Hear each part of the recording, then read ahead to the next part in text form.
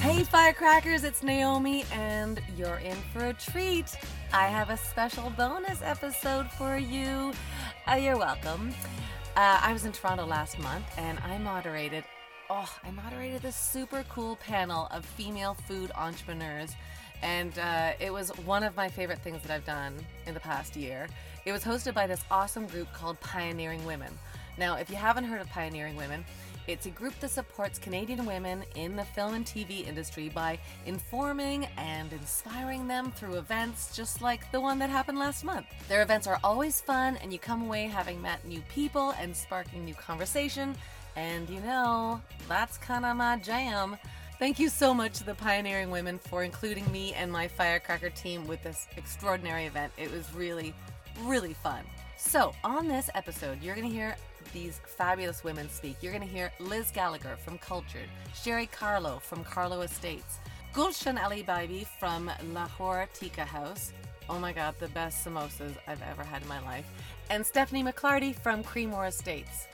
They were all on the panel with me and we had so much fun. I'm going to give you a little intro to all their businesses so we're all on the same page and it'll seem like, you know, you were at the panel with us. Yeah.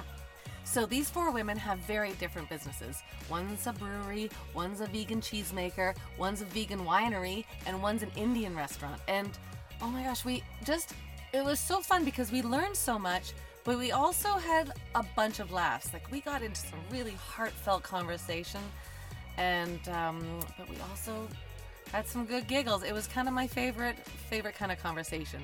So keep listening to hear exactly how you can get your hands on all the amazing food and beverages that we sampled that night, and then you can bring it into your holidays. So first up, Sherry Carlo runs Carlo Estates Winery. This is the world's first vegan certified winery. What? What's not vegan in wine, you're saying? So much. Oh my gosh, it turns out so much. You're gonna have to listen to this podcast to find out more, and also listen to Sherry's story for some amazing wine knowledge. There's things that we talked about that I had absolutely no idea. They've gotten 15 gold medal scores and they're currently crowdfunding an Indiegogo for the very first Sextus, a 6 Bordeaux blend, because 5 isn't enough. You have to go 6. You can help them plant some more vines by purchasing wine or a t-shirt on their Indiegogo page. Find them online at Carlo Estates Winery. Carlo, that's Karlo Estates Winery. They do these awesome try and buy events that are like, they're sort of like Tupperware parties, but with wine. So perfect for like a holiday party or maybe gifts. Reach out to them on Instagram and set something up because they are fantastic people with fantastic wines. Okay, next up, Liz Gallagher at Cultured. Now, Liz started this plant-based dairy. Yeah, plant-based. Plant-based cheese and butter. Did your brain just explode? I know. She started this business a few years ago, and oh my God, it's so yummy. I can't even tell you. You're going to try a little bit of this cheese one day, and you'll never go back. Not only are they vegan, the package can be composted, and I mean, you really can't make a better choice for yourself or the environment. So you're welcome. Oh, and it is so good. We've had her at a few events now. We had her at our TIFF party before, and I'll tell you, Firecracker department, we're obsessed. They're so good. You can find them online at Cultured, Culcherd, or just email Liz@cultured.com to place an order for their very special limited edition holiday cheese, or to find a retailer near you. Cultured.com. I mean, you're going to want to write me a note afterwards and be like, thank you for that introduction. It changed my life. Right now, Cultured and Carlo Estate products are only available in Ontario, but follow them online to check them out and see when they're available closer to you. And plus, super great photos, super great food porn. Who's kidding who? She's got recipes too. Go on over there. And this takes me to Creemore. I mean, I just love this company, Creemore. What would a party be without Creemore? It would be Cree-less. That's what it'd be. It's in the name. It's more. My third guest was Stephanie McClarty from Creemore Springs, and they do awesome tours in Creemore, Ontario. If you're ever up there, 7 days a week. It's just a beautiful setting. It's extra cute in the winter. If you're in Toronto, head over to the new Creemore Batch House for some small batch brews and delicious food, especially in the winter when you just want to be cozy and drink beer and eat chips all day. Check them out at Creemore Springs or drop them a line at thefolks@creemoresprings.com. Stephanie's a treat, and we're so lucky to partner with the Creemore folks for a bunch of different firecracker events in the past and some in the future, so stay tuned. Last but certainly not least, Gulshan Ali Bai, who runs Lahore Tikka House located in Little India in Toronto. Not only is she a delightful person, she arrived with all these samosas that honestly, I'm just going to keep telling you, they were the best samosas I've ever had. They were so fresh. Oh, my mouth is watering. Here we go.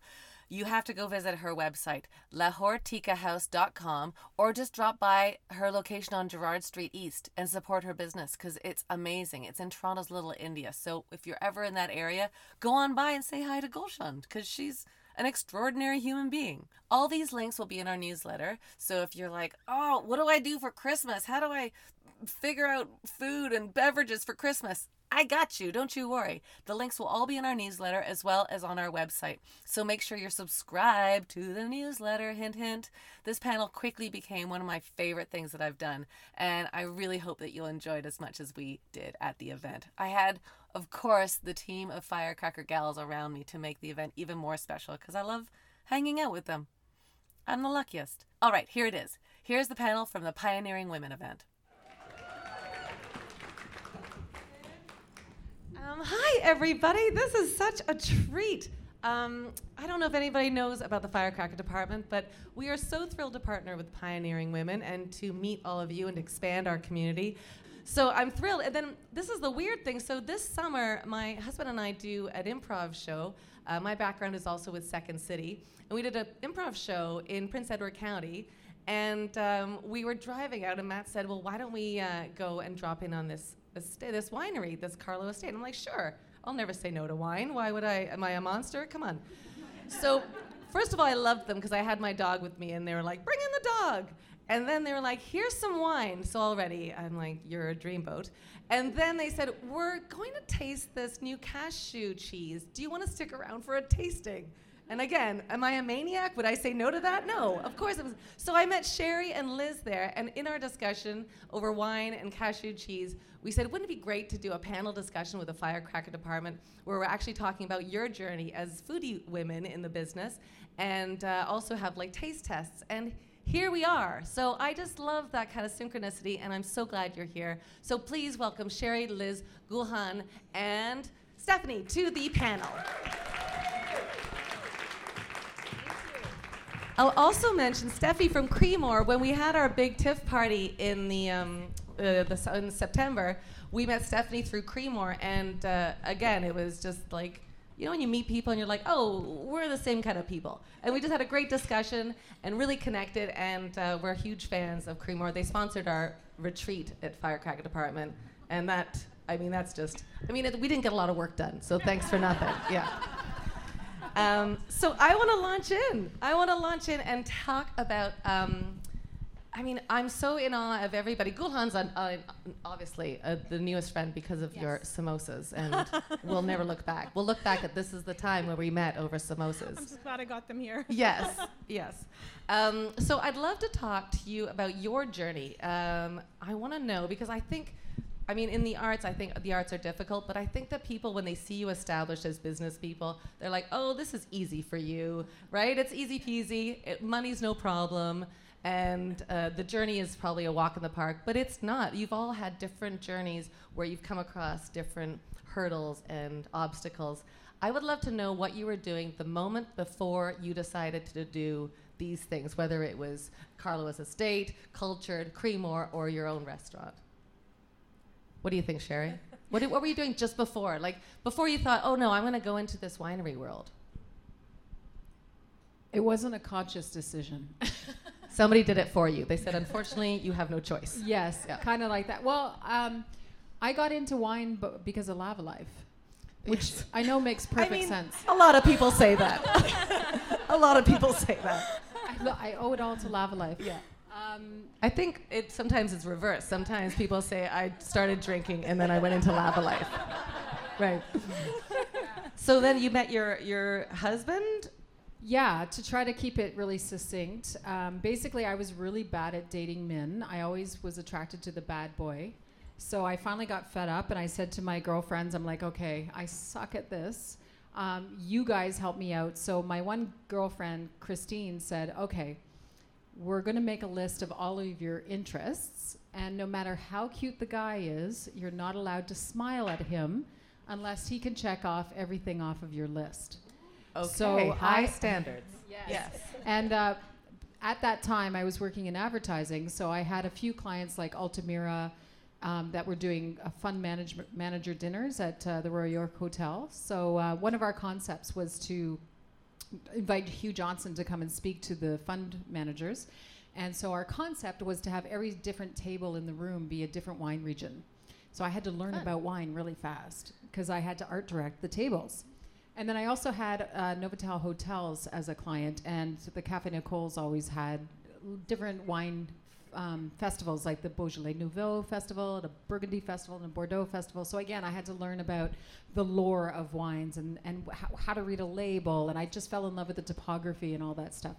So Richard and I both had wine as an interest on our Lavalife profiles, and after about 8 months of searching, I came across only 3 guys that I thought that I could check off everything. All the boxes, yeah. And after I started dating the first 2 at the same time, and I was really honest about it, I came across the 3rd, and he said, well, this is kind of getting complicated. Yeah. Maybe I'll just keep dating who I'm dating, and you keep dating who you're dating, and we'll talk later. So we did that, and Richard was inviting me. He was courting me by inviting me out to the county to look for vineyard land. Oh, well, that never works. No, I'm like, Hey, what's do you want to come to the do? vineyard and look for vineyards together? Yeah, like, geez. And then, and when I met him, like, Carlo Estates is really just Richard Carlo's habit that got out of hand. Because when I met him, he was living in a 4-bedroom house in the woods in Ajax, and every different room had wine in different stages of completion. So it was basically walking into a wine cellar with a 4-poster bed. I mean, again, what's a girl to do? That sounds like a version of Breaking Bad, but different. Like, exactly. Yeah, I love it. And so then you launched into this winery. Sort of. So Richard and I founded the winery together. Unfortunately, in 2014, he came home from a boys' weekend with a little cough. And after he went to the doctor a number of times, they finally did a CAT scan and realized that he had 4th stage colon cancer, and that it had already metastasized to. That's a word you don't even want to know about. Yeah, no, you don't want to know how to pronounce that word. It was already in his liver and through his spine and everything. So we didn't realize how long he had. 7 months before he passed, and the thing that always drives me fanatically is the fact that he chose not to do chemotherapy or radiation because he wanted to spend his time teaching me how to run the winery instead of spending his time in hospitals. So to say I'm motivated. We're starting there. Fantastic. Yeah, sorry. No, that's a beautiful, what a gift, though. Yeah, like, what a tribute to what you're creating with the Carlos Estates, too. Yeah. And I must say, though, after about a year of trying to figure it out on my own, I finally got the nerve to do a public appearance, because my late husband was very well known in the wine industry. The National Post wrote a big article on him when he died called Remembering a Winemaker, because he was so instrumental in helping to build the wine culture in Prince Edward County. So I always felt like everyone was watching me all the time to see what's she gonna do, what's she gonna do. So it took me about a year. Actually, I think it might have been with Priya was my first social, my first appearance. We were at a vegan butcher shop. Anyway, I put it out on social media. I said, hey, I'm gonna be in Toronto, everybody. So if you wanna come and see me. And lo and behold, because we had no money, and I mean, the fastest way to get really poor is to start a winery. Because if you're looking to get poor. Yeah, they say if you want to become a millionaire when you're starting a winery, you got to start with 2. Right. And to get into the wine business, you got to be really bad at math. Good. Well, I've got 50-50 on that one. So yeah. That's good. So I put it out there, and so when my daughter at the age of 16 introduced me to this new thing called Facebook, I thought, wait a minute, I know a lot of people because I used to teach at OCAD and I've worked in advertising. So you don't really increase your salary in advertising unless you go to another agency. So it's kind of like a baseball. Like everyone in the hallways is under 35, and everyone kind of moves around a lot. So so I knew a lot of people. So I was able to think of everybody's name I could remember, and I remembered the name of the third fellow that I met on Lavalife, and he has a pretty unusual name. So I just I thought, hey, let's see if Sax is on Facebook. One letter away, really. Yeah. So I went and found the third guy on Facebook, and I thought, you know what? He's a nice guy. Like, just because we're not together doesn't mean we should know each other. And we never met in person. But when I put on social media that I was going to do my first public appearance, I said, this is where I'm going to be. And it just happened to be a block away from where he lived. And lo and behold, there I was pouring wine, and guess who showed up? So it was very serendipitous and lucky for me because we really hit it off. It's a longer story. I don't want to take up all the time on you guys, but... it's a beautiful story, though. You should go visit the winery and find out the whole story. Yeah. And the great thing was he's been an entrepreneur since he was 14 years old. So I went from I was supposed to be a fine artist. Richard and I were both artists of the palette, but just two different kinds. And I was supposed to just be a trophy wife. I mean, look at me now. Like, what the hell happened? No, you could still be a trophy wife. Aw, I mean, dream a dream, right? Thanks, girlfriend.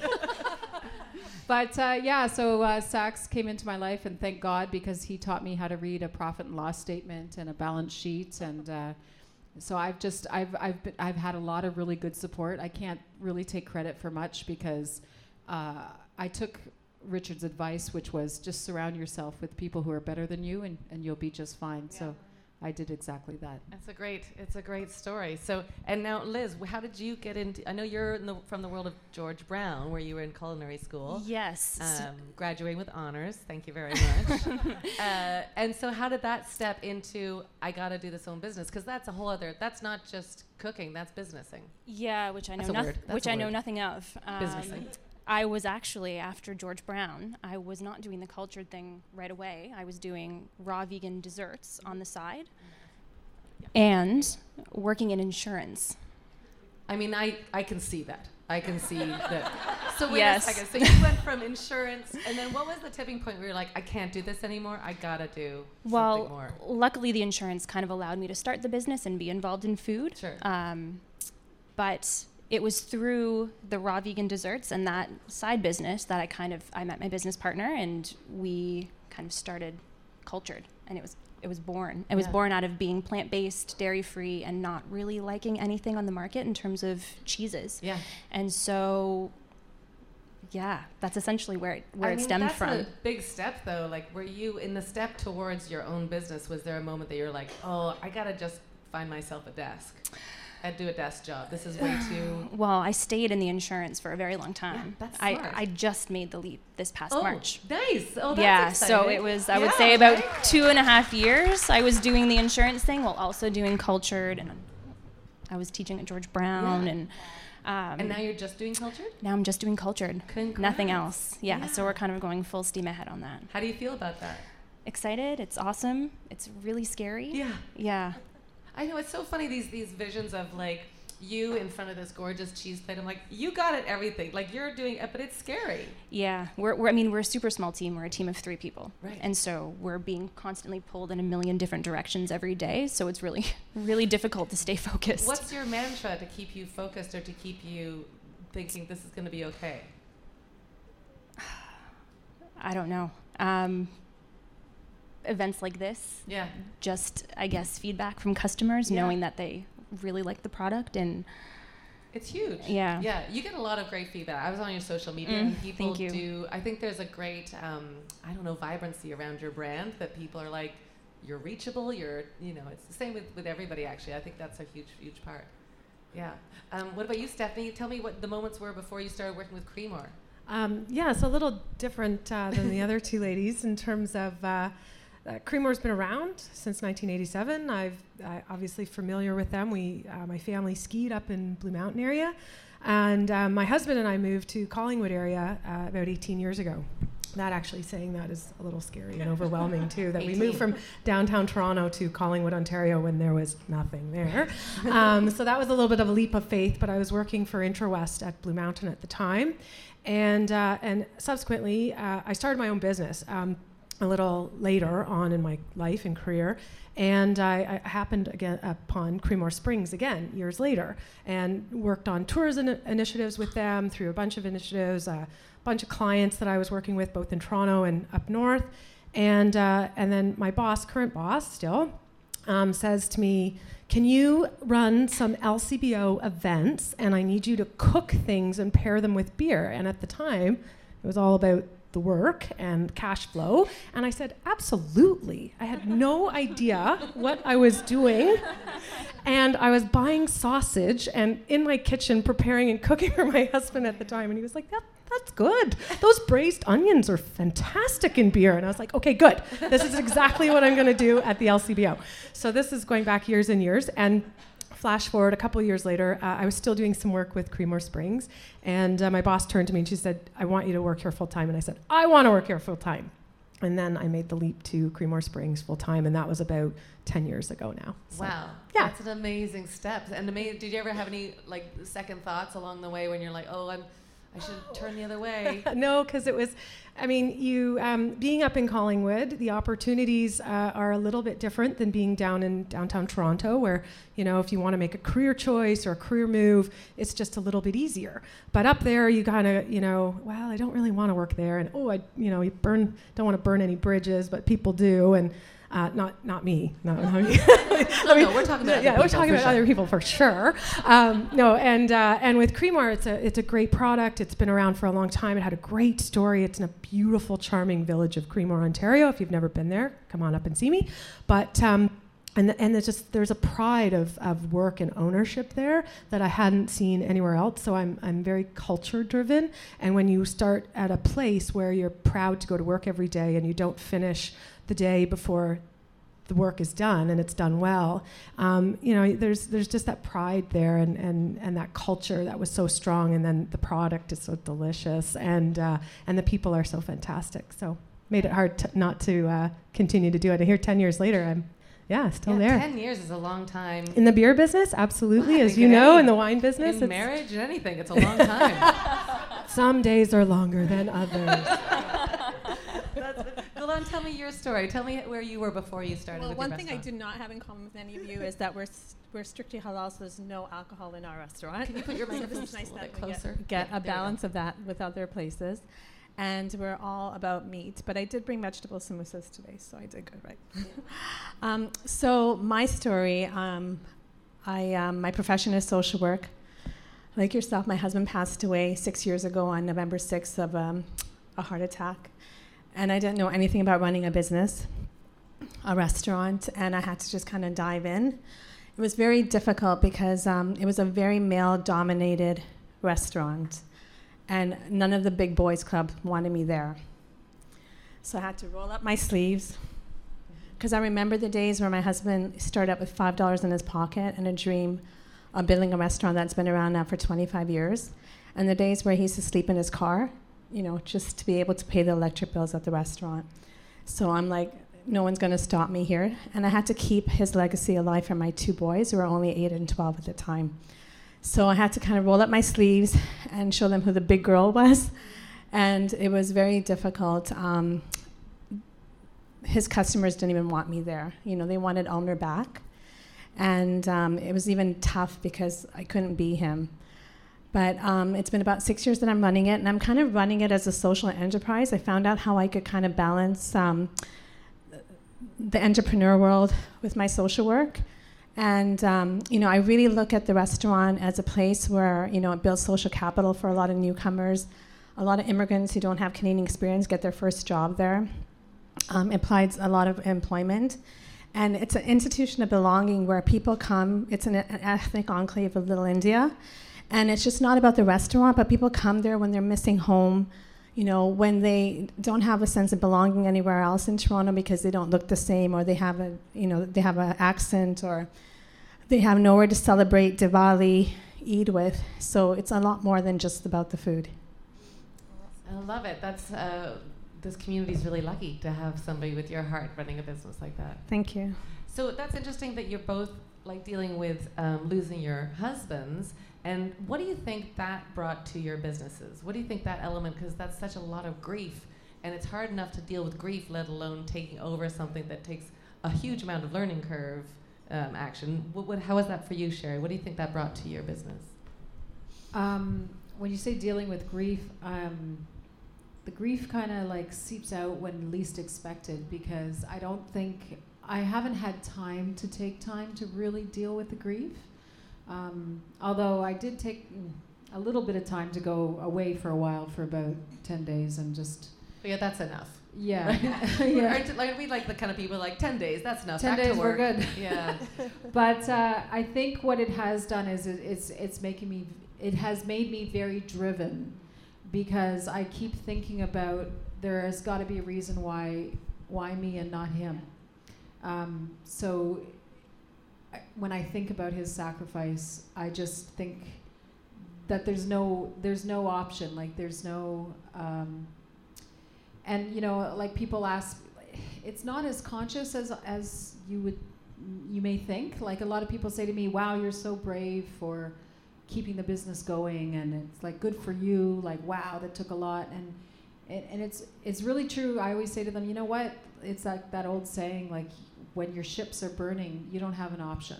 You just get on that beach and you go in, because your ships are burning. So that's a great metaphor, and it also makes me sweaty. So thank you for that anxiety. The ships are burning. What about you, Kalan? What do you feel it brought to you? I mean, you said the responsibility towards your kids, Yes. which is huge. But what a crazy balance to be like mourning, but also get to work, dive deeper. On a spiritual token, on a spiritual note, he's there. He's at the restaurant. So I feel like if I do let it go, he's gone. So it's almost like keeping his legacy alive. But, we were just sharing earlier, you hear them in the background saying, you're not doing this right, or you're doing this right. And I really feel his presence there, and that's what keeps me going. Does his presence ever go, hey, you're doing that right? I mean, I'm saying this because I have a husband that doesn't often say it too, and I'm wondering if it'll ever Not stop. yet. I think I'm going to have to be there for a while. Cool. Good to know. Something you said, Stephanie, was really interesting about when you're in over your head with things, which I think we all, like as artists, as entrepreneurs, we're all dealing with being like, we're going to fake it. I'm going to braise some sausages and just pretend that this is second nature. Liz, do you remember a time when you were like in over your head and just faking it and pushed on and got through it? I feel like I'm still doing that sometimes. You're doing great. Just everybody's buying it. Everybody's buying it. God. Yeah. Phew. Yeah. People think you really know what you're doing, just so you know. I don't think that that hasn't gone away yet. I still feel that way all the time. Okay, then in flip side, what's the time that you go, oh, I do know what I'm doing? Where you have like a sense of confidence. Like when I started this podcast, I was like, I don't really know what I'm doing, and I'm going to be okay with that. Until, those moments where you're like, oh, I know what I'm doing now. What's your moment of I know what I'm doing? I think it was when I was able to leave my full-time job Yeah. and now do this full-time. Yeah. I think it was super surreal, and it still doesn't really feel real. Yeah. Yeah, it's incredible. Yeah, It's an incredible feeling. What did your family around you, were they all like, you got this, or you're an idiot? They were supportive. Family can be so fun, hey? They acted supportive. Yeah. No, I think they were really happy and excited because they know that I wanted to be doing this full-time. Yeah. Yeah. Stephanie, who were some of the folks that sort of paved the way for you, that were sort of showing you that this is something that you wanted to do? Like whether it was a role model or whether it was somebody that you were inspired by? That's a really great question. I know what I'm doing. Victory. That's a hard one. I mean, I've been very fortunate in my career to work for very interesting, empowered women. Whether I was at an agency in Vancouver or an agency in Toronto, and then I went to a real estate development company, Intrawest at Blue Mountain, and now I work, I had a catering client, and she also owned properties in Creemore and Collingwood. And now Karen, who's my boss and a sales and marketing director, for Creemore for almost 20 years, or 20 years this year. And so I've been very fortunate to work under the tutelage of great women who've shown me how to carve out your voice in business and carve out and have an opinion and carve out and actually don't be afraid, sometimes I am, to say what you want. And sometimes that is a little difficult, but it is a lot about just go after, if you have a vision about something and you really want to explore that vision, just keep going and have fun while you're doing it. I think that's half the fun. But I've been very fortunate. These ladies were very empowering. They were very opinionated, which some days you're a little bit afraid of. And but for the most part, I learned under them and just kind of found my own groove. And I'm still learning my own groove, right? Yeah. I mean, hopefully, always, right? Yeah. Hopefully we'll always enjoy never. the learning Yeah, process. absolutely. It's the feeling that sometimes we're supposed to know everything all the time that I get a little bit anxious about, but to go like, I don't always know, and I'm going to do my best. Right. Like, I promise I'll always do my best. Was there anybody for you, Sherry, that you kind of looked at going, oh, that person has a winery. I want to do that one day. No. There's not a lot of lady winery owners. I know that's not technically the right term. I'm sure it's not. But there aren't a lot of women who run their own wineries, are there? No, not so much. I mean, I think as a mentor, the one that I think of that comes to mind is Mondavi, because Mondavi has always been about, Robert Mondavi has always been about promoting the region, not himself. And I have always admired that because he realized the insight that people don't go to wine country to go to one winery. They go to wine country to go to wine country. So it's always been our motto to, all high tides rise all ships, and that we have to help each other to be the best that we can be, so that as a wine region we become more respected. So I think I would have to say Robert Mondavi was that person for me. I get it. Gulan, did you have somebody? For me, I guess my sons, just really wanting to show them women empowerment. I think that was really important. So just kind of showing that women can be strong, and that was kind of what helped me wanting to really foster that for them. Where do you hold, this is general, but anybody who wants to jump in, but where do you hold the responsibility of your roles, whether it's as a female entrepreneur or just as a person entrepreneur? Where do you hold your responsibility like that? You mean like in your stomach? Sure. I mean, hopefully. Yeah. I think I really hold myself responsible, because that's what all my mentors have told me. It's like ultimately everything is my fault, which is really upsetting. No pressure, hey? Yeah. No. Because if something's going wrong, it's because you didn't train people properly. I know, I have that feeling too, that if something's not working, I'm like, sneak us. That's right. Gotta turn. It's That's a lot right. of responsibility. It is, and you'll never get ahead by blaming other people. All you do is upset people. I'm gonna say that again for myself later on, but yeah. I'm a huge fan of blaming other people. No, you're right, you have to take the responsibility. Yeah, okay. Because we can't control other people. All we can do is control ourselves. So you got to think when you're in any situation, okay, well, what could I have done better to better handle this situation? Mm-hmm. And it usually comes down to communication and relationships and training. Yeah. And it's somewhat infuriating because I really want to blame other people, but when I think about it, I'm like, well, of course that happened because they didn't know this, and who's responsible for that? This one, yeah. Liz, do you find that you have a small team, but do you find that because you're also managing too? Yeah. All the time. Yeah. All the time. You didn't know you were going into like business degree. No. 101 teacher taught by yourself. No, I just wanted to be in the kitchen. Right. No. And yet now you're doing business, you're doing marketing, you're doing everything. Bookkeeping, everything. Yeah. What's been the hardest for you to learn? Managing my time. Oh yeah? Tell me how that works for you. It really doesn't. Because I'm feeling withdrawal just from not having my phone in my hand right now. So how do you manage I have that? a never-ending to-do list that I Yeah. try to prioritize as best as possible. I have a But do you think boys also have to-do lists? I don't see it. And I'm not trying to be, and there are men here, so maybe you do, but I have a list that gets changed over daily. oh yeah, And it's a source of pride and art, I think, for me. I agree. I spend a lot of time on mine. Then I said, like, Matt, I'm like, what's on your day-to-day? What's on your to-do? And he's like, not much. I'm like, what? How is that possible? Have some of mine. How do you get through? What do you think, Stephanie? Do you have something No, I was to just going to say I make my lists for Rob. I give him his to-do. No, Fair. I'm just kidding. Fair, I'm just fair. kidding. Stephanie, tell me about Liz, tell me about your to-do list, and how do you get through it? I mean, Prioritize. Obviously. exactly, Yeah. prioritize and work through the most important things first, and I do eventually get through it. And how do you deal with, this is sort of taking it a little bit a different angle, but the conflict in your company? Because there is only 3 people, so you can't go, hey, can you tell your people or your team you have to be the one? How do you deal with that? It's to what Sherry said, communication. Yeah. Very, very open communication about everything to make sure that we're all on the same page at all times. Yeah. Yeah. Yeah. Golan, does that strike a chord for you? Well, just going back to your question about, for me, I run it like a family, honestly. Like, it's interesting. I've got about 60 staff, and I've broken every business rule there is. I give my staff hugs. You know, I'm there, listen to their problems. So, I mean, I'm really using my social work skills, and I've broken every business rule, as I said, and really running it as a family, going back to breaking every rule there is in the business world. I guess it depends on the family, though. Yeah, and a lot some of people would slam doors. Exactly. And, I hate you. You don't know me. Yeah. It's all about giving lots of chances and just coming with a lot of compassion. But also very important, like a lot of the individuals that work at the restaurant, a lot of them are newcomers. So it's you know, automatically kind of we become the second family.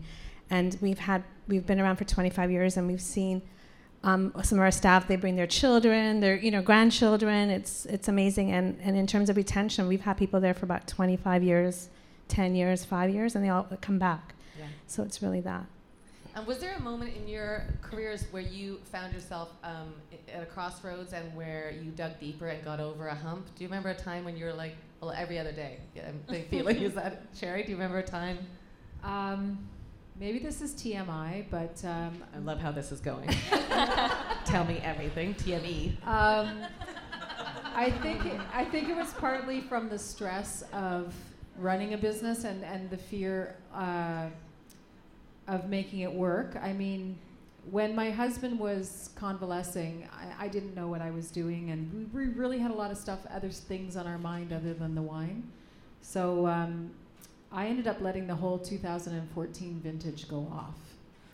So we ended up throwing out... What does that mean? Like, I don't know, how many people here know wines? I know very little about wines. Yeah, so maybe tell me what it means to I asked our new winemaker, Derek Barnett, who's probably one of the most respected winemakers in the Canadian wine industry, and I said, just so I can plan, can you tell me like what percentage of wine should I expect to go off so that we can kind of like plan for inventory management?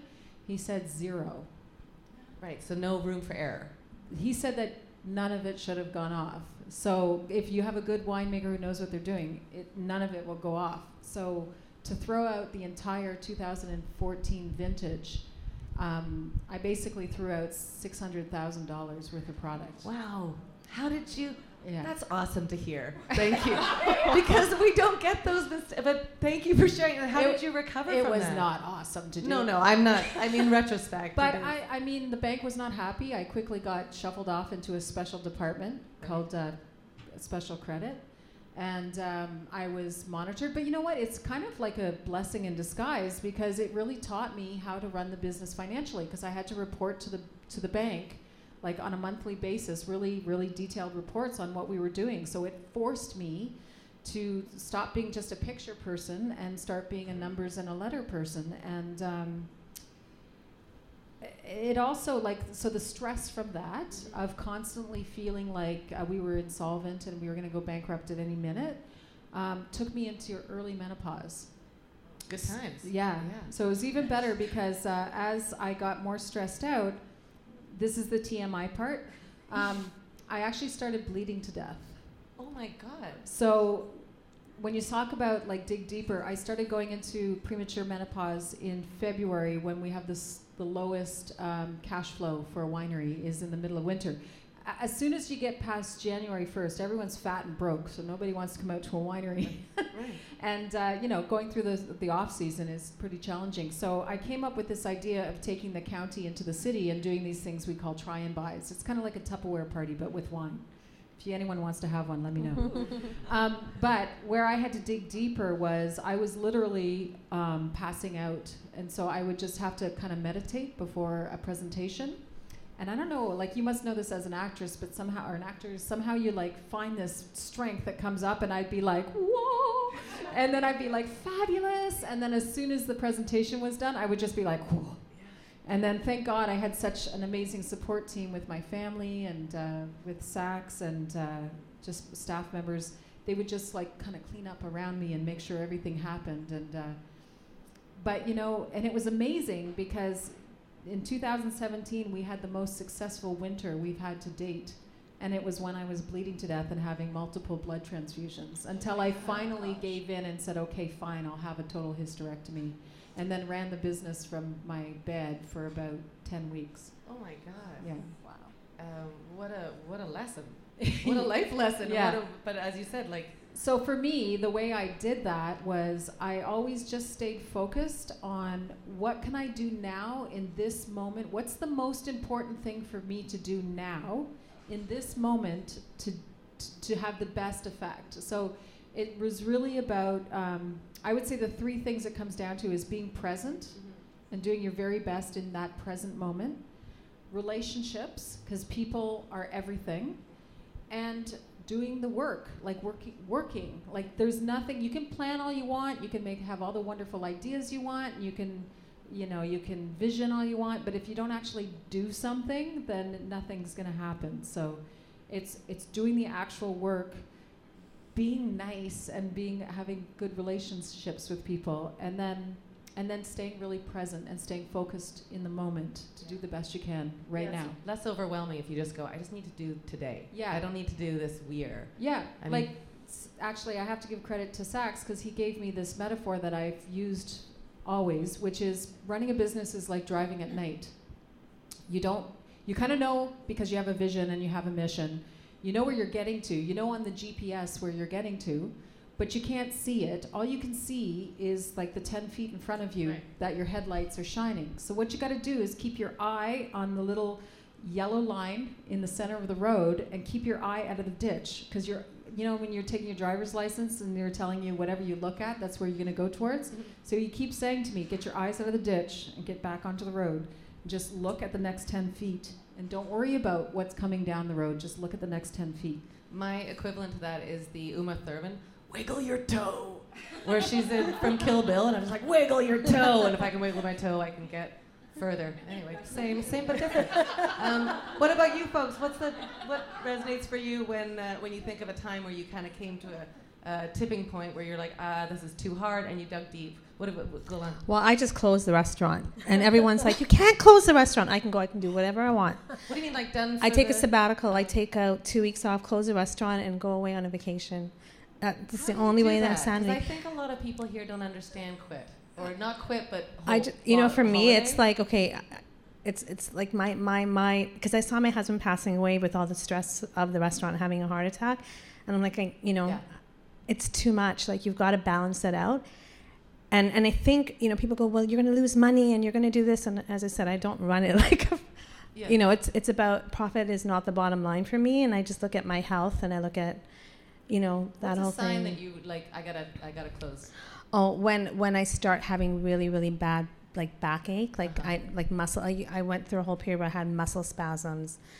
It was so bad. Isn't that funny? And we don't often, and sometimes we're like, oh, I've got muscle spasms. No. Anyway, off I go to work. Yeah. No big deal. Yeah. Like, why would I listen to my body? It's actually saying, I'm going to make it worse for you if you don't listen to me. Exactly. So I knew with the muscle spasms that something was going on. Yeah. And then also spinning. I spin every day, like at Good Life. Okay, good. Because otherwise, that helps me. I thought you're dizzy all the time. That's a sign.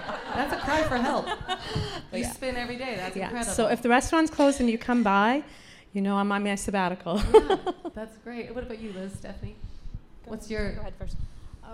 It's tough. I mean, you do face burnout. It's different. It's not my business, but I feel like it's my business. I run it like my business because you're dedicated, you're there, you're in it. A couple of years ago was our 30th anniversary, and I think I was out of 4 months, like maybe home a couple of weeks, and I had two young kids, a husband, thankfully he's very supportive, and you're just on the road, you're talking to customers, and you're like, oh my gosh, and then, life has a way of coming at you, like to your point, it just, like a fish in the face, Monty Python, it kind of slaps you upside the face, right? Like it's a great analogy, but I can't think of any other one where life just has a way of getting in the way and saying, hey, you need to pay attention.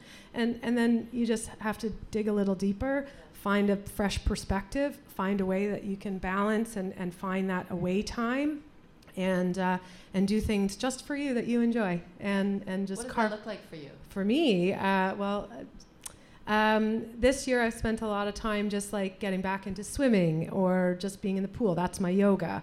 I do CrossFit, which some days is not a good thing because I'm like, my back and I can't answer my phone and all that kind of stuff, right? But I'm so in shape. But I'm so in shape and I'm feeling so fantastic. No, I can't walk, but I'm feeling great. Yeah, or just surrounding yourself with inspired things and inspired thinking, but also downtime. So turning off and trying to put your phone down for an hour here, an hour there, getting outside with the kids or dog or whatever you're doing and just appreciating there is life beyond what you're doing. It's so hard, though, because we're so passionate about what we're doing that it's like, it's not really work because I love it so much, but it's so important to just shut it down. Liz, what's your experience with that? Those kind of crossroads when you're like, and I got to dig deep.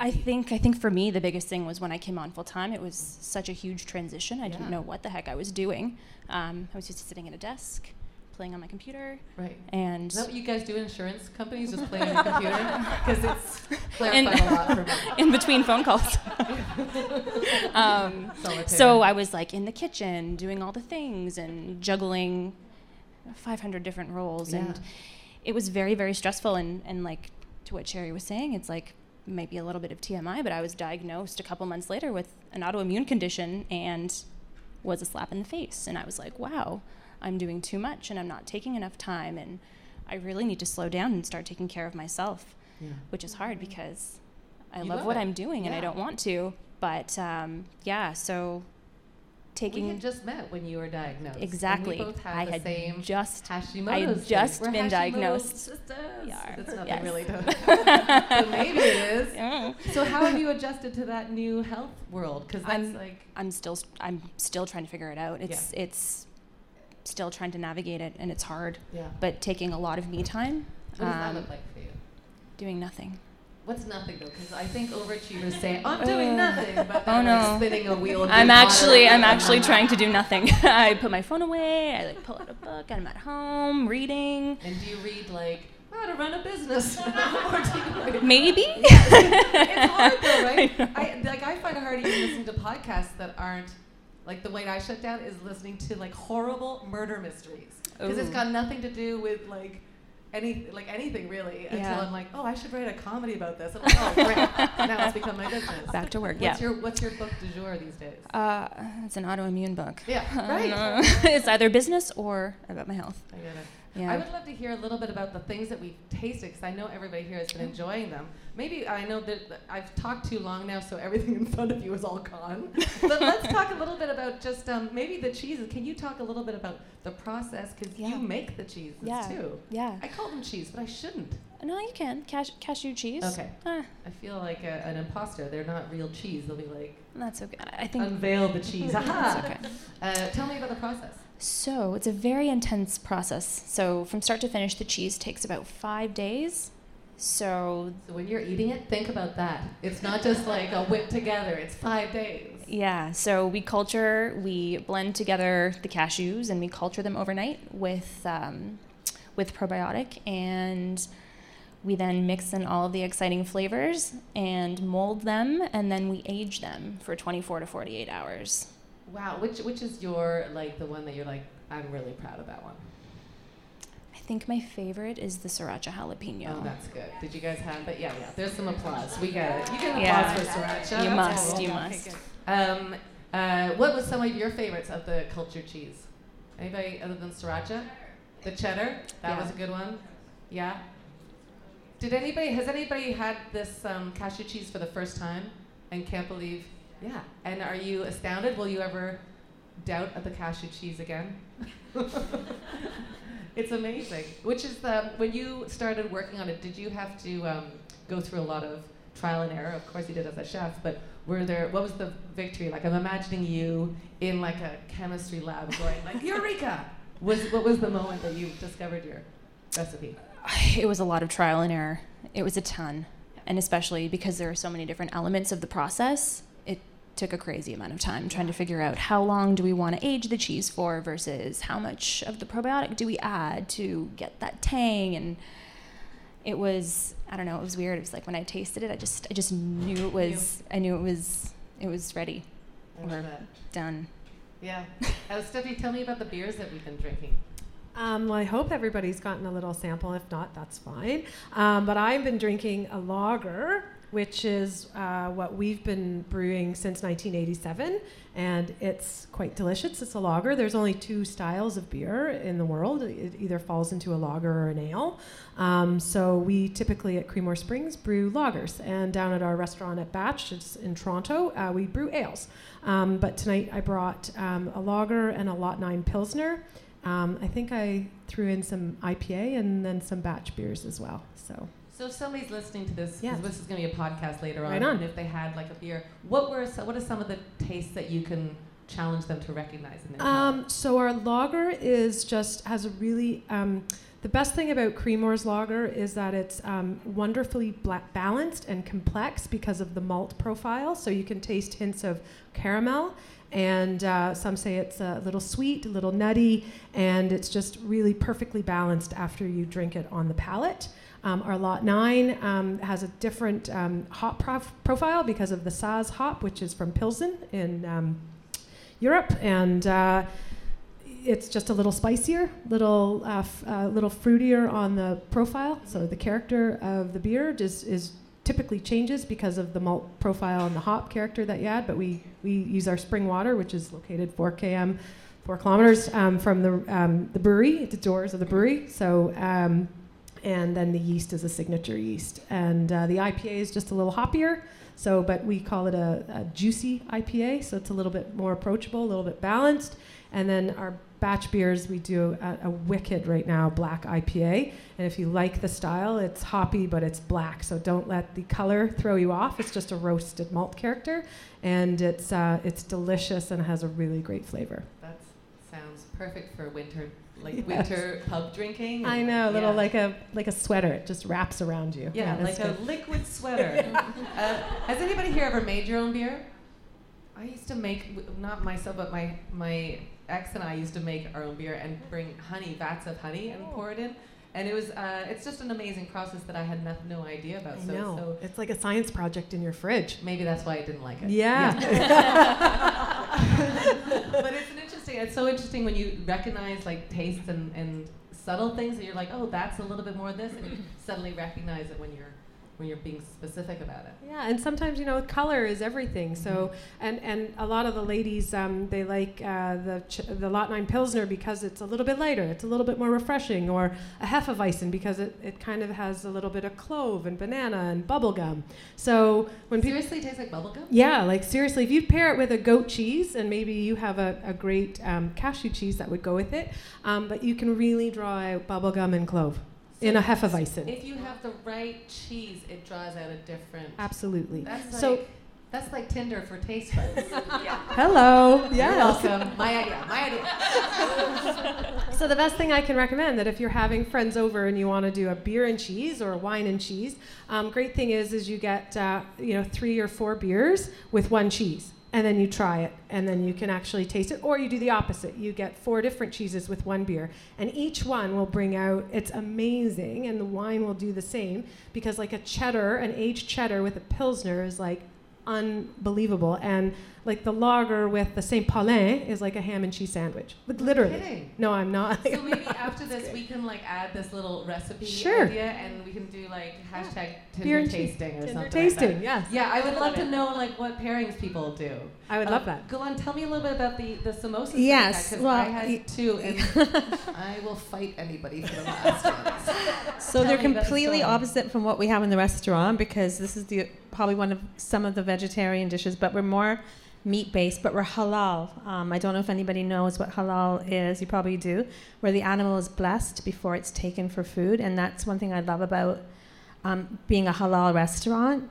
You're really looking at that spiritual component, and our meat comes fresh every single day. The vegetables come fresh every single day, and we're making huge pots of curry, and We do a lot of kebabs, and we put it into the tandoor, which is a flaming, like kind of oven, and we make fresh naans in the tandoor. So it's all about keeping it very authentic. And what I'm starting to see now, unfortunately, is there's some great Indian and Pakistani restaurants out there, but a lot of them are becoming very colonialized, where you have the men in the white shirts with the bow ties, and it's all buffets. That's not really what Indian and Pakistani food is all about.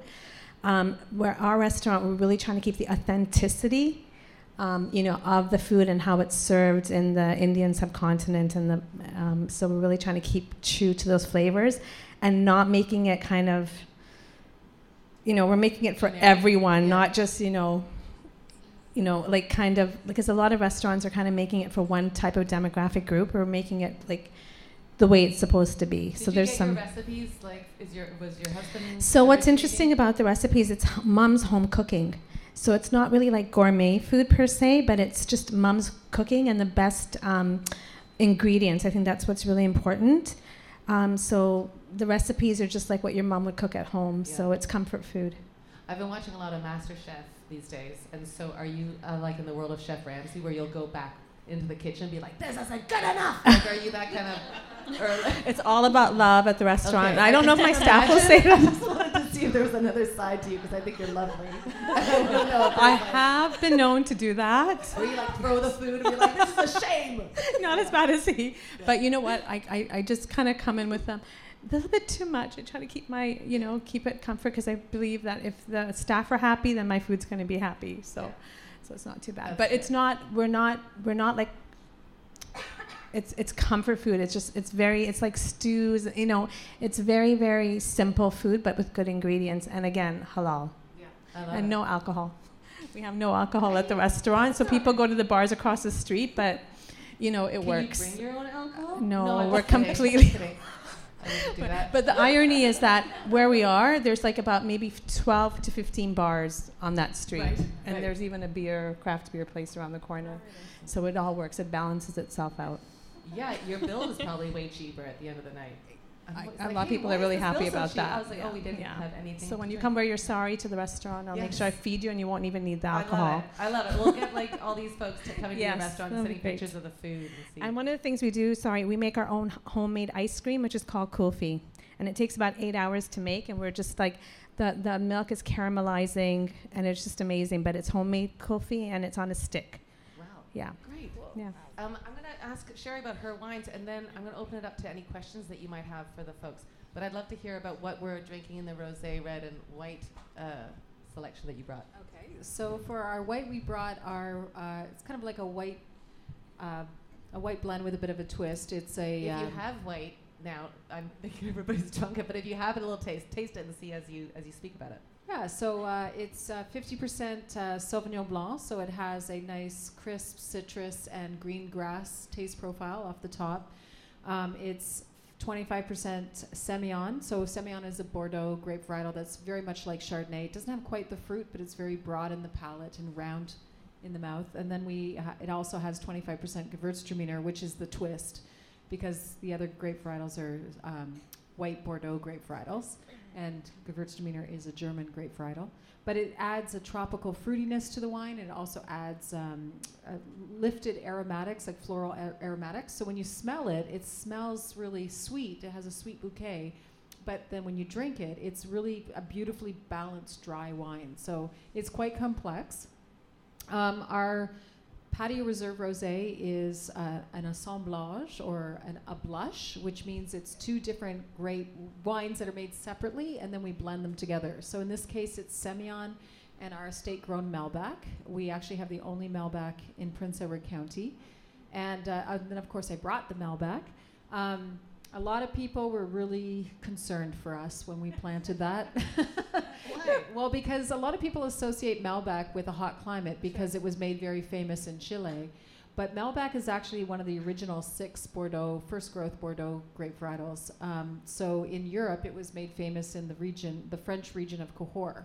So our Malbec is a lot more elegant. It has a longer taste profile. It's much more complex, but it still has that signature red peppercorn that a Malbec has. So it's a really beautiful wine.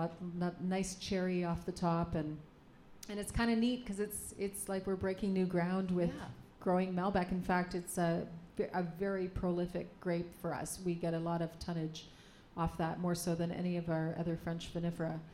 And then we brought another wine, which is a historic bottle of wine. It's our Marquette. And Marquette is the name of a new grape varietal that was developed in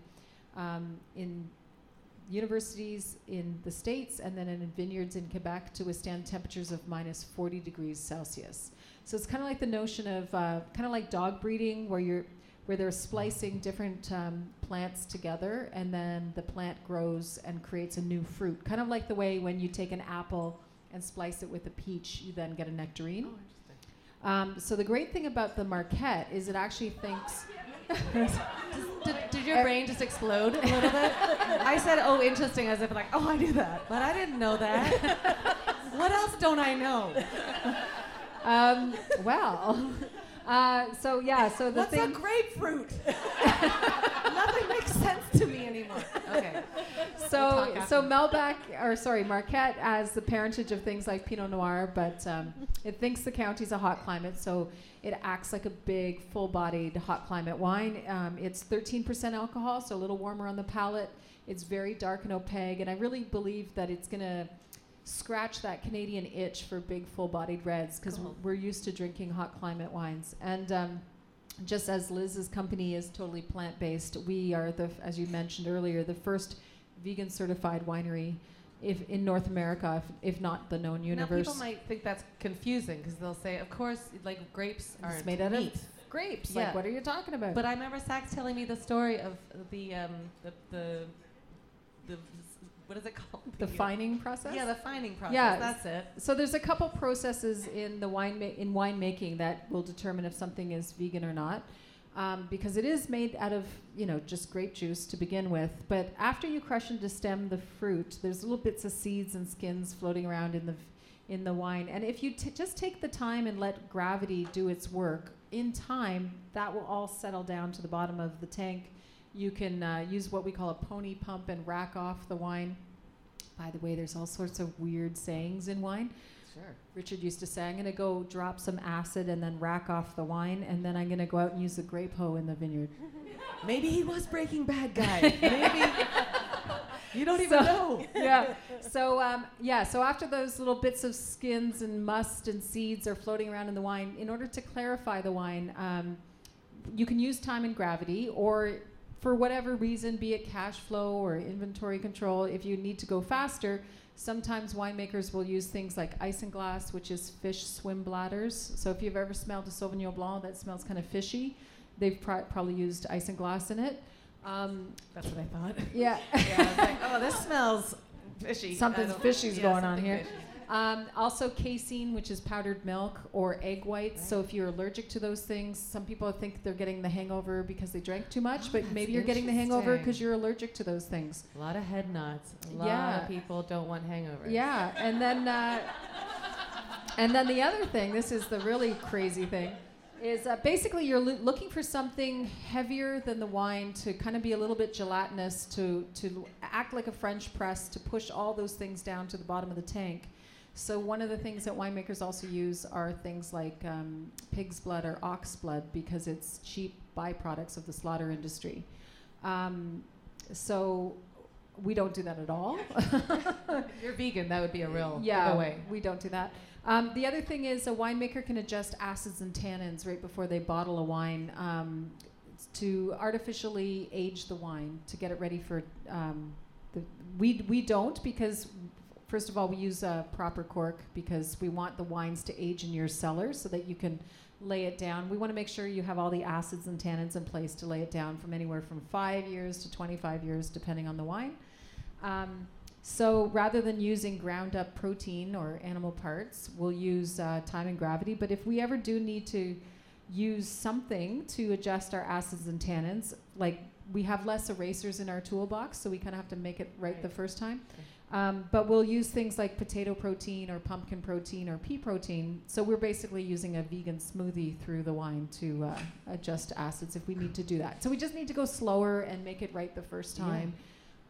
But something you said when we met the first time was that everybody knows what they like. Like when you think of like, oh, it's a wine tasting moment, like it's everything. So that's so she. But we all know, like while you're listening to this podcast later on, you could set yourself up with 2 different types of wine and actually challenge yourself to go like, what are the fine tastes in there? What are the small, subtle things that you're tasting? Yeah, my late husband was one of only 52 wine judges of Canada, and people used to think, oh, he's going to be such a snob. In fact, he'd hand me glasses and say, here, drink this Sparky, what do you think of it? And I'd say, I'm not telling you anything, you're a wine judge, I'm going to sound like an idiot. And it wasn't until he said to me, he said, look, I don't have your palate and you don't have my palate, so how can I tell you what you should be tasting? It's completely subjective. So the notion of wine snobbery, from my point of view, is just a bunch of people who spent way too much time studying a subject matter. They forgot to take a break, and now they're really pissed off and going to make us all suffer for it. So you just don't need to hang out with those people. You don't need that negativity in your life. That's totally fair. So really, like, if you like the way the wine smells, chances are you're going to like the way it tastes, because we do most of our tasting through our nose. And people don't give their palates enough credit. Like, really, the best wine is the one that you like, and it's completely subjective. Yeah. So really, it's about smelling the wine, tasting the wine. There's so many wines out there that... You have to remember. You just have to remember. So take a pad and paper with you. Yeah. Exactly. Any questions before we finalize this and wrap up and go back to eating and drinking? Any questions for the panel? Yeah, please.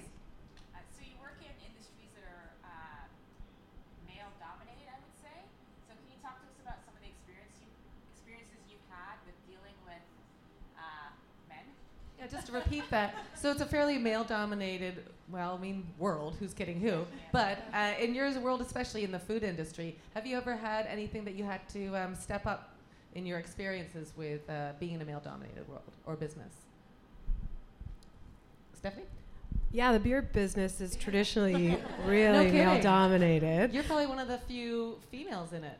No, surprisingly not, which is kind of cool too. And it's been evolving. You know, the 80s commercials of, what sells beer is pretty disgusting, whereas I think we've evolved, and luckily I work for a company like Creemore that's a little bit more about the flavor profile of beer versus...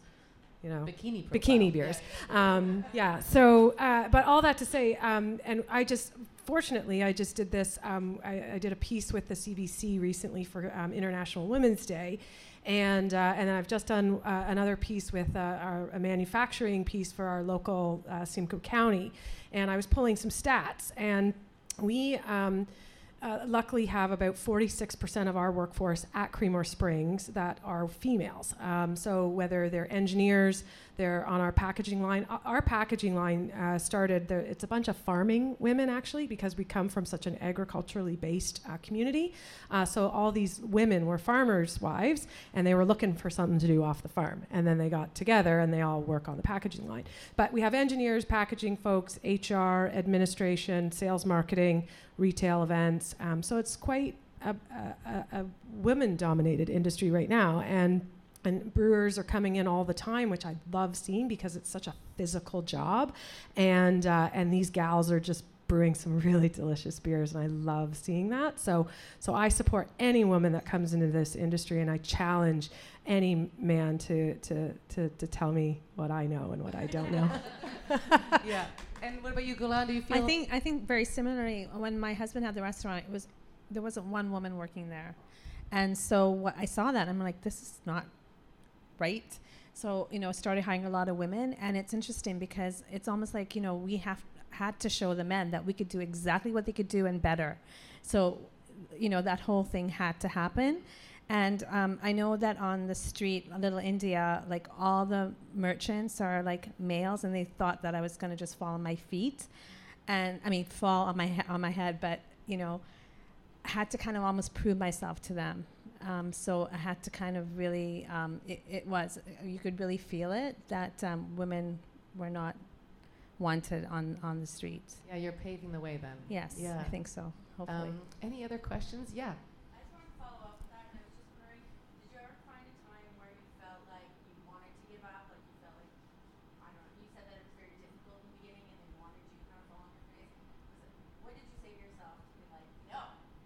Great. What did you say to yourself to say, no, watch me, and get up off the floor and keep going? Well, one thing I was really blessed with, I had a father who wasn't a patriarch at all. He was very, very maternal in a lot of ways. And I just remember, like, for me, it was like he raised me to be a very strong woman. And I think just having him there and his support kept me going. So it was really like, I wasn't raised, to just fall on my head. And I think more than anything, again, my sons, like, I had to show them a strong woman. And I felt like that was part of what I needed to do for them to see women's strength. Do you say anything to yourselves? Like, that's your kids and your dad, and that's amazing. But do you say anything to yourself where you're like, Sneakas? I have the talk where I'm like, well, who else is going to do this? I say to myself, who else is going to do this? Do you have discussions with yourself to get yourself to keep going in a challenging business? Stephanie? Yeah, I think like we've all said at some point in the evening, it's just about digging a little deeper and just saying, okay, that's enough. You can, you're allowed to have a bad day. You're allowed to trip and fall, stumble. But I think it's about, it takes a lot to pick yourself up, dust yourself off, and put one foot in front of the other and keep going. I think that's, for me, it's one foot in front of the other. If I can, just carve it out one little piece at a time, the big picture doesn't seem so scary. Yeah. Well said. Yeah, we'll go here and then there, and then we'll wrap it up. Go. I just wonder, just further to what you're saying now, what is the piece of advice you would give to your younger self that was starting out? Why don't you ask the question I was going to ask? That's fantastic. So she asked you, which is perfect. What is the advice you would give to your younger self? Because it's probably the advice you'd give to your present self as well. I'll just jump in. I would just say, just don't do things for anybody but yourself, and trust your instincts. And if you can't trust your gut, then you can't trust anything. So just go after it. That's always. A honed muscle, that gut instincts. Absolutely. Like when you walk into a room and you're like, this room feels weird, and then something awful happens, you're like, oh, I knew that. Like, why don't you listen to your gut? That's really good. How about what advice would you give yourself? I think on the listening to your gut front, a way to hone it is I've come to realize that when I ask advice, I'm not actually looking for the advice, but I'm looking for how it makes me feel. So if someone gives me advice and I feel disappointed, then I know I don't want to do that. Right. It's like the one potato, two potato, right? If you're like, oh, this is what it is. You're like, oh, I darn. wanted the other one. Then you know, right? Yeah. Then you're really clear. That's good. Liz? Just believing in myself and knowing that I can do it, and just keep telling myself that. Yeah, just keep on. Keep it on. Go on. I think resilience, like women have so much resilience, and I think it's just, like, again, you were saying earlier, like, my husband's passing was actually a gift for me to see my strength, and it's there, and when you need it, it does shine. What about your advice to your younger self? When you're 12, what would you have told yourself? I would have told myself in terms of that is that, no one can bring you up. You've got to bring yourself up. Like, no one else can do it. You have to just get up and do it. And then that idea married with the idea of just doing a little bit, like, you don't have to bring yourself up to the top of the mountain. No. Just put your shoes on. Yeah. I think wiggle your toe. Wiggle your toe. Yeah, I think for myself, if I was to talk to my younger self, I would talk about conserving cash. Like, don't spend money learn to like the simple things in life, because those simple pleasures will always be there, and there's comfort in that. And learn how to figure out how to do things using other people's money. I like that too. All right, Sax, do you want to last question to you? Other people's money kind of goes to the point I was going to get at. Uh-oh. You were talking about male domination. This is Sax from Carlos Estate, just so everybody know. You were talking about male domination, and that there has been a shift in food and beverage, but every entrepreneur has to deal with bankers. And there were moments when I was in meetings with Sherry, and I have no idea how she remained patient while mansplaining was going on, and condescending mansplaining. So how have some of you coped with the finance side of being entrepreneurs and the male domination of that? Great. How do you cope with the finance side of that being a male-dominated? I mean, when I deal with anything to do with like tech in comedy world, people usually direct all questions to my husband, even if I'm running the show that night. So how have you dealt with that? How have you dealt with the financing world when you're getting mansplained? Have you had an experience? I have a female like that? bookkeeper. You have a female bookkeeper. I love it. And know the numbers inside and out better than them. Yeah. Just know your stuff. Always. Yeah. This is, I mean, we could really talk all day and night. I love it so much. One of the things in the firecracker world that we do and I love is what are you working on? How can we help? So what's something that we can do? Because we have power in this room to make things change outside of this room. So what can we do to support what your ventures are? What's something we could do today to help you guys? Oh, cheers! Other than following on social media, and I know that seems like trite, but I really encourage you to seize that ability. Like write something, not just like smiley face, but like actually write something that would make somebody go, oh, that sounds like a really interesting panel, and these women sound really interesting, and sort of further this empowerment past the walls that we're sitting in. What is something we can do for you, Stephanie?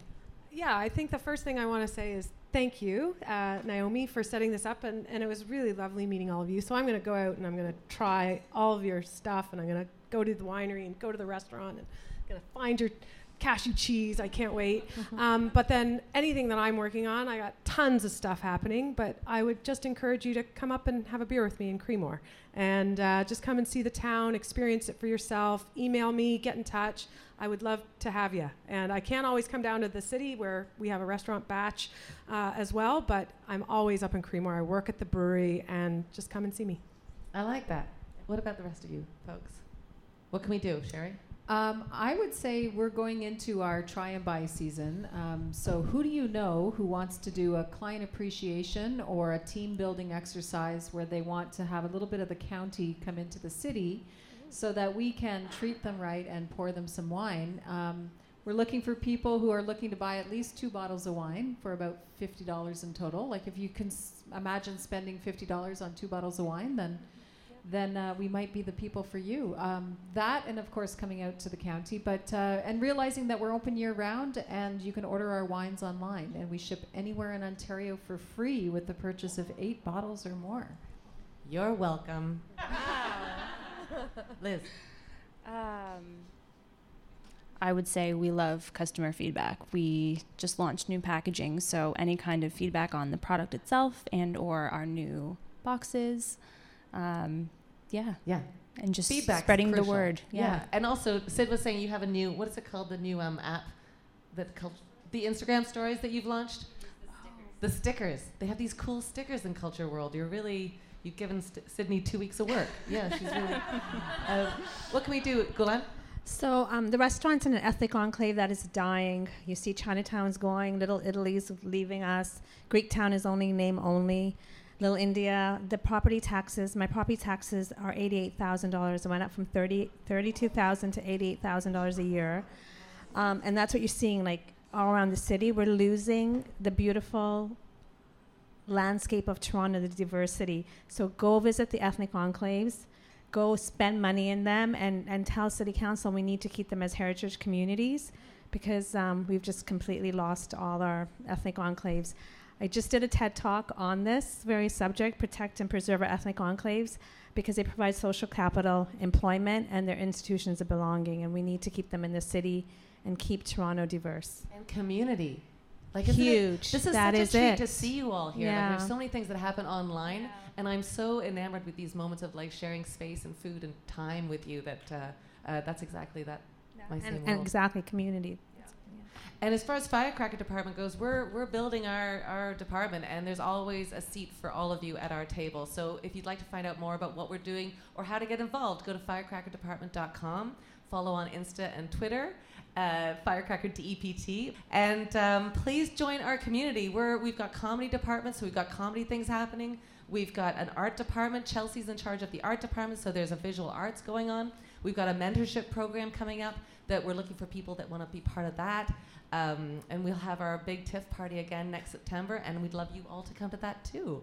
I don't want to say goodbye, so let's not. Let's just have some cheese and wine and beer, and if samosas are left, I'll fight you for it. But thank you so much. Thank you to my panel. Thank you. Thank you so much to the team at Firecracker Department, Winnie, Veronica, Sid, Chelsea, who else is here? Chelsea is here, and Sarah. Anybody else? I have this great Firecracker Department team. I just have to gush a little bit because I arrived here from Los Angeles at 3 o'clock. One of them picked me up at the airport. and delivered me to my place where I quickly showered and I got here. My team was like grabbing the banner. Everything kind of came together. And I was like, man, that's the power of a kick-ass lady team that just want to make things happen and take action. So I'm really proud of my Firecracker team. Go meet them. They're fantastic. And please introduce yourself to me too, because I'd love to meet you.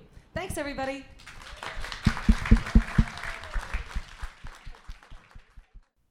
Did you feel like you were just there? Did you feel like you were just with us at the panel? Hey, you can be. Keep in touch with us. Go over to firecrackerdepartment.com and subscribe to our newsletter, because we're always having live events, whether it's in Toronto or Los Angeles or maybe near you. So keep in touch with what we're doing, and one day we'll meet in person. Huge thanks to my Firecracker team that came to the panel. That's Veronica, Winnie, Chelsea, Sydney, and Sarah, Susan and Julia at Pioneering Women. And of course, the panel, Liz, Stephanie, Gulshan, Sherry, and everyone that volunteered their time to set this amazing party up. You could tell the room was just electric, and there were so many great conversations happening and laughter, and it was just, it was a treat to be part of it. And just to give you a visual, there was this huge, oh my God, it was like a huge table/bar that went on forever, and it had like food and drink and samosas and pizza and wine and beer and grapes, and makes me hungry just thinking about it. Wish you could have been there, but hope we'll see you at the next Firecracker Department event. Don't forget to drop us a line at FirecrackerDEPT and let us know what you got from this episode. I'd love to know which part really resonated with you, which part you got jazzed about. Did you know that there are new grapes? Didn't know that. I knew that there were old grapes because those are called raisins. Did you know that wine could be vegan? I didn't know that. Did you know that nuts could be cheese?